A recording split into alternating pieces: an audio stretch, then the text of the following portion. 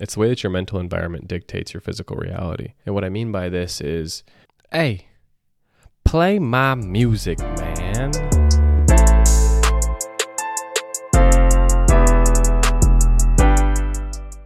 All right. Welcome back to another episode. I'm glad you're here. Thank you for joining me. Now, today, we're talking about insecurity. Yeah, that's right.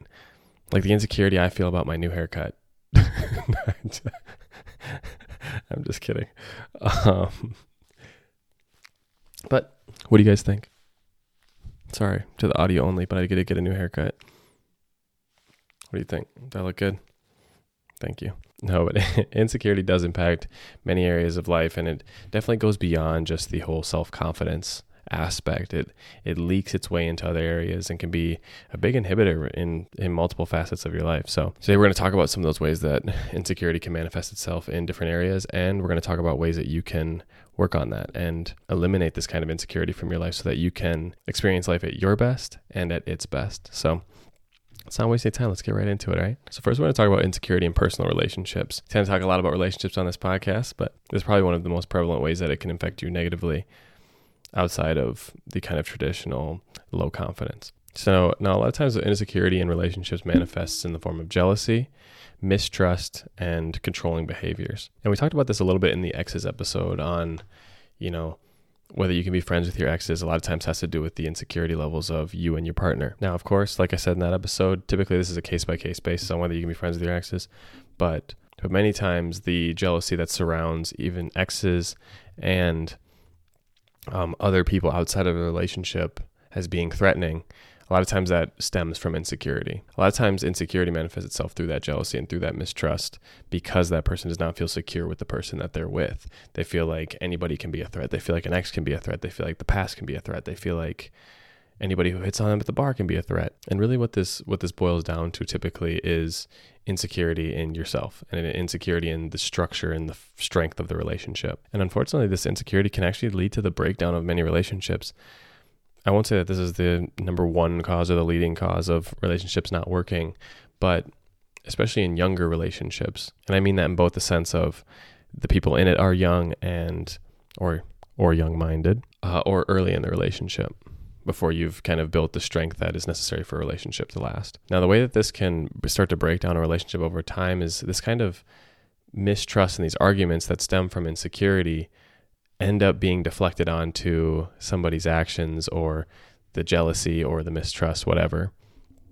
And they don't actually get to the heart of the relationship, because talking about insecurity is a lot more difficult than just blaming somebody for, hurting your feelings or doing something that made you uncomfortable. And if you can get past that initial offsetting of the feelings or whatever and get to the heart of the actual issue, you may find yourself having an easier time. I've seen and been a part of relationships that do this, where we're arguing back and forth about, jealousy or something that either one of us did to hurt each other's feelings, when really the root of the issue was the insecurity. It was the not being able to trust each other in the relationship yet, and not acknowledging past trauma that has led to these kind of insecurities. And unfortunately, I've seen relationships break down this way. I've seen them not only go through tough times because of this insecurity, but also completely become fragmented, because having to deal with these kind of arguments that surround jealousy or surround insecurity without making any progress through that can be a very frustrating process, especially when the same topic has been addressed, right? The jealousy, the mistrust, but the actual problem itself is not being solved because the problem is the insecurity. But moving on, let's talk about insecurity in your career or your job. Now, insecurity at your work or at your job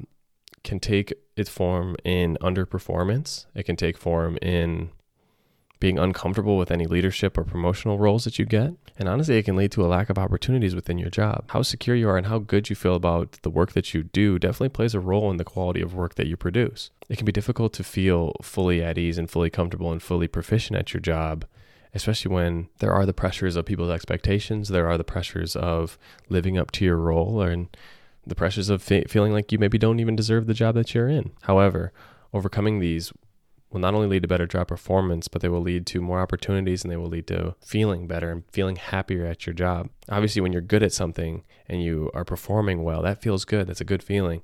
But if you're underperforming, and you notice it. But also a lot of times when people are looking for somebody who can, take hold of a leadership role, they're not going to look for the timid person who's uncertain about what they're doing and underperforming at their role. They're going to look for the person that's confident and can take control and can tell people what to do and can do it in a way that's not off-putting, as well as the dominating factor being good at your job.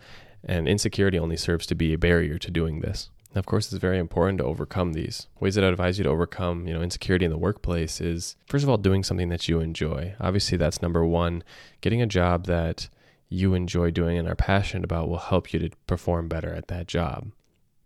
It will also make the process of being better at that job more enjoyable. And this also helps with the insecurities, being good at what you do. Now, if these first steps don't work, then it may just take some time in the job to get more acclimated and have it become more of your routine. Obviously, stepping into a new job or a new role can be intimidating at first. Anybody would feel uncomfortable in that situation. However, letting that sustain and letting that last a long time can pose issues in both your future employment and your relationships with coworkers. So insecurity is not a thing to be taken lightly at the job, especially when your livelihood kind of depends on it. Another thing I would recommend is developing a support system at work. Develop a network of people that you actually enjoy being around and will have your back in times of struggle or times of difficulty, people that you feel comfortable working with. This will make it so you're not necessarily on an island out there, and you can have people to bounce ideas off of, and that will support you through the tougher times of the job. Finally, we got the one that you probably think of when you first think of insecurity, and that's insecurity with mental health. Now, obviously, insecurity is very strongly linked to mental health, because not only can insecurity lead to anxiety, depression, and low self-esteem in general, but it can also impact our overall well-being. I'm working on this thought that I've seen multiple places. It's the way that your mental environment dictates your physical reality. And what I mean by this is having low self-esteem, having that kind of insecurity can make it harder to succeed in other areas. Now, we've already talked about two ways that, insecurity can manifest itself in other areas. But more what I mean about this is as you progress through your day, right, and you're having these successes, those insecurities may mute those and make the joy of succeeding in things worse. But it can also make the failures that much more monumental, make them mean a little bit more to you, and it can be harder to get things going while failures are really strong setbacks. And I talked with some buddies recently about this concept.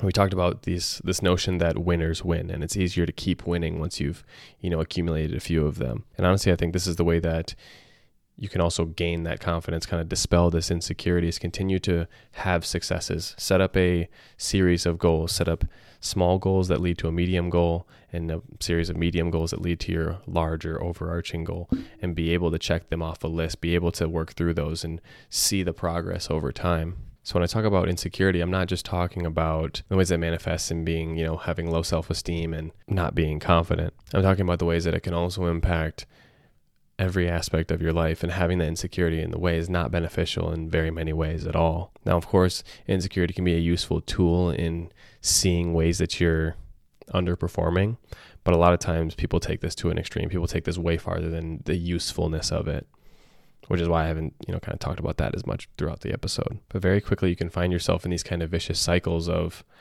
negativity, I'll call them, where one thing kind of leads to another one. I'm not feeling good. It makes me not want to go to the gym because I know I'm going to be weak when I get there. And I know that if I don't go to the gym, I'm not improving. And if I'm not improving, then I'm going to continue down this cycle of, negativity. Whereas if you can string together some victories, you can, I had a really good productive morning. I got up early. I made my bed and, I had a great breakfast, went through my morning routine, made it to the gym, got a workout in. You already have made all this progress. You're like, I don't want to ruin today. I might have already done so much. Let's keep it going. So then you have a good work day. Next thing you know, you've been firing on all cylinders and you've had a great day. But just the same way, when it rains, it pours, right? We can see how these kind of spirals of negativity can be just as bad. Now let's talk about ways that you can overcome these. Overcoming insecurity is a very difficult and time-consuming process. It doesn't happen overnight, and it definitely comes through the development of character. But some tips that I have for you are identifying things that kind of set you off. Identify things that make you insecure. So something for a relationship, maybe it's past exes that make you insecure. Maybe it's something that your significant other has done with somebody else that makes you insecure. Maybe it's past trauma. Maybe it's underperforming in the past, whatever. But identify these kind of, I'm going to use the word trigger, but identify these things that cause you stress and cause you this insecurity and make you feel inadequate, and try to reframe them or work past them in the way that you see best fit. So a way that I would reframe, thinking about exes is I would reaffirm with my partner that, we're sharing intimate experiences that they haven't experienced before. We're experiencing them in a different light, and the past is the past, right? Ways that you can do it at your job. You can say, I've grown since the past failure. I've made progress, and I'm not the same person that I was back then. Because ultimately, you can frame who you want to be. That's the thing that you have control over the most, is who you're going to be. So if you can see yourself lacking in there, you can see some area not coming as easily to you, you can identify the ways that you can improve and actually make those changes. And I found that being able to structure yourself in that way, being able to progress yourself in that way, are ways that have helped me personally overcome some insecure points in my life. But know that you are in control. You can do this, and you can be the person that you want to be. And this doesn't have to be a solo journey either.